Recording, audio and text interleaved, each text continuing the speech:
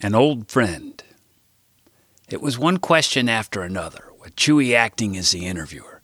What grade are you in? Where do you go to school? Do you play sports? What are your hobbies? It was the greatest car ride of my life.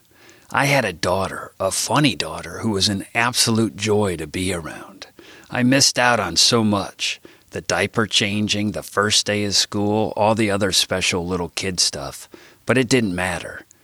I suppose if I were going to live longer than a week, I might be more upset Sarah didn't tell me, but honestly, I'm not sure I should be. It's embarrassing to admit this, but if you look at the big picture, it might have been a good thing for all involved that I wasn't around then, because I was still growing up myself. From our short car ride, I could gather that neither of us were quite done growing up yet.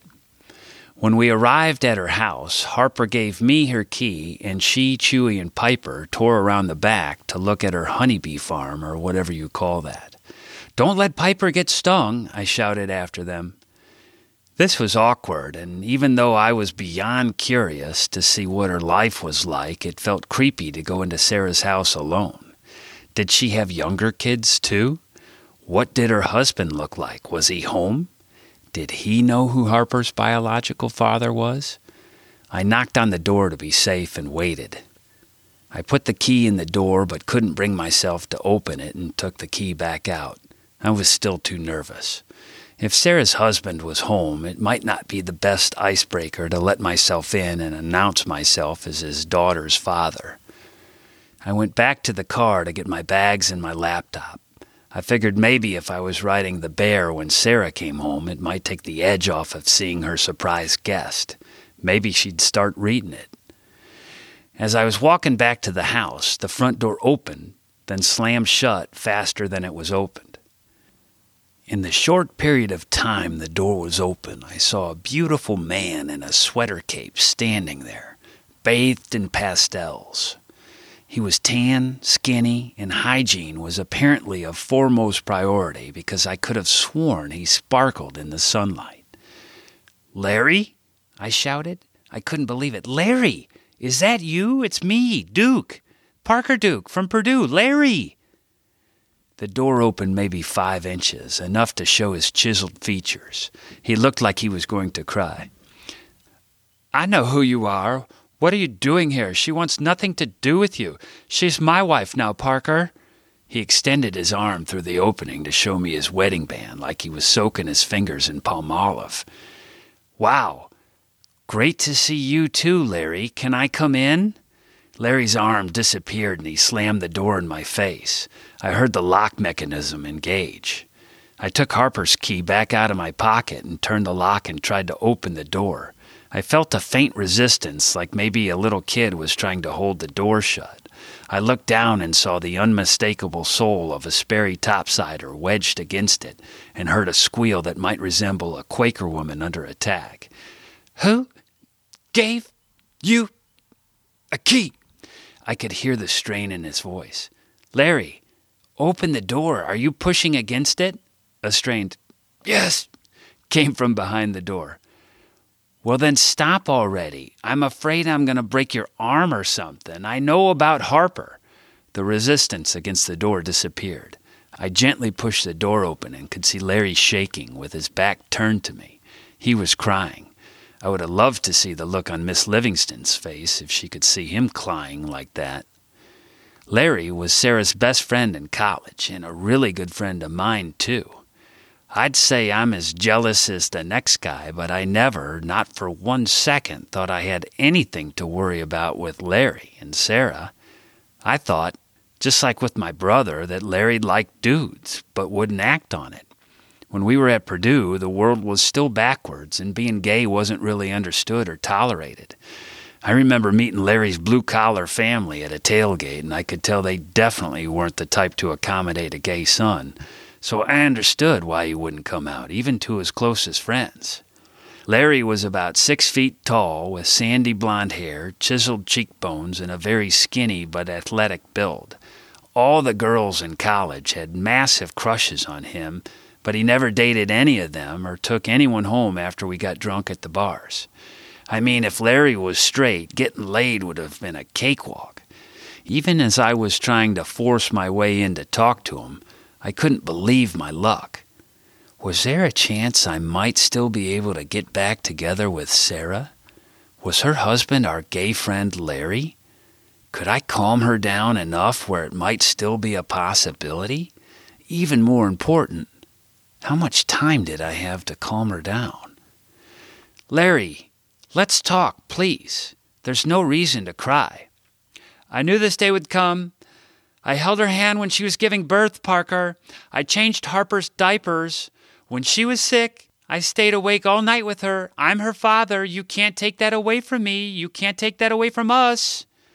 He interrupted me. Did you come to take her away? How did you find out? I found out 30 minutes ago at the hardware store, Larry. You seem to be forgetting. I was never told about Harper. She told me she was pregnant and ending the pregnancy. She didn't tell me she changed her mind. I cried, Larry. I full-on begged her, but she wouldn't even consider having a baby with me. That's why we broke up. You know that. I should be screaming bloody murder, Larry, but I'm not here to do that, and I'm not here to take her away from you. I was keeping the door open with my foot, not sure if Larry was still pushing against it. But I'm her father, and I want to get to know her and be a part of her life. I think you two owe me that.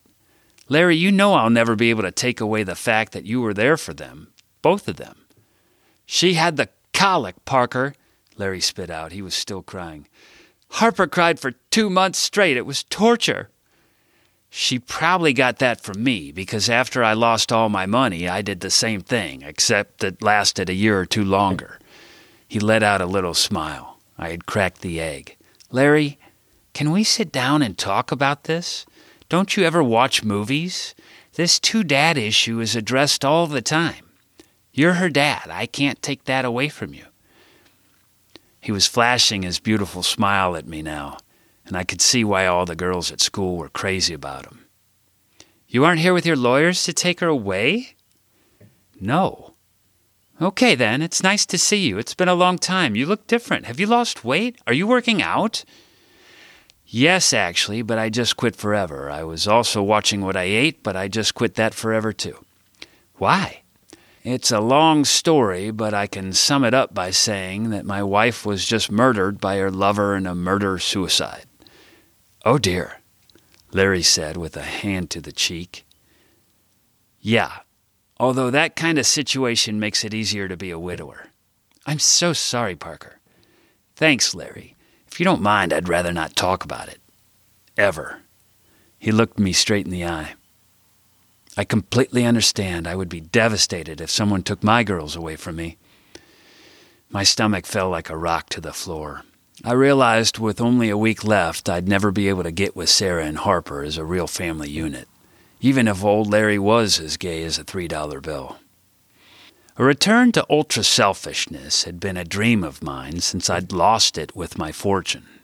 End of the world or not, I had planned on picking it back up as a hobby at the very least after my big deal closed, so this seemed as fitting occasion as any.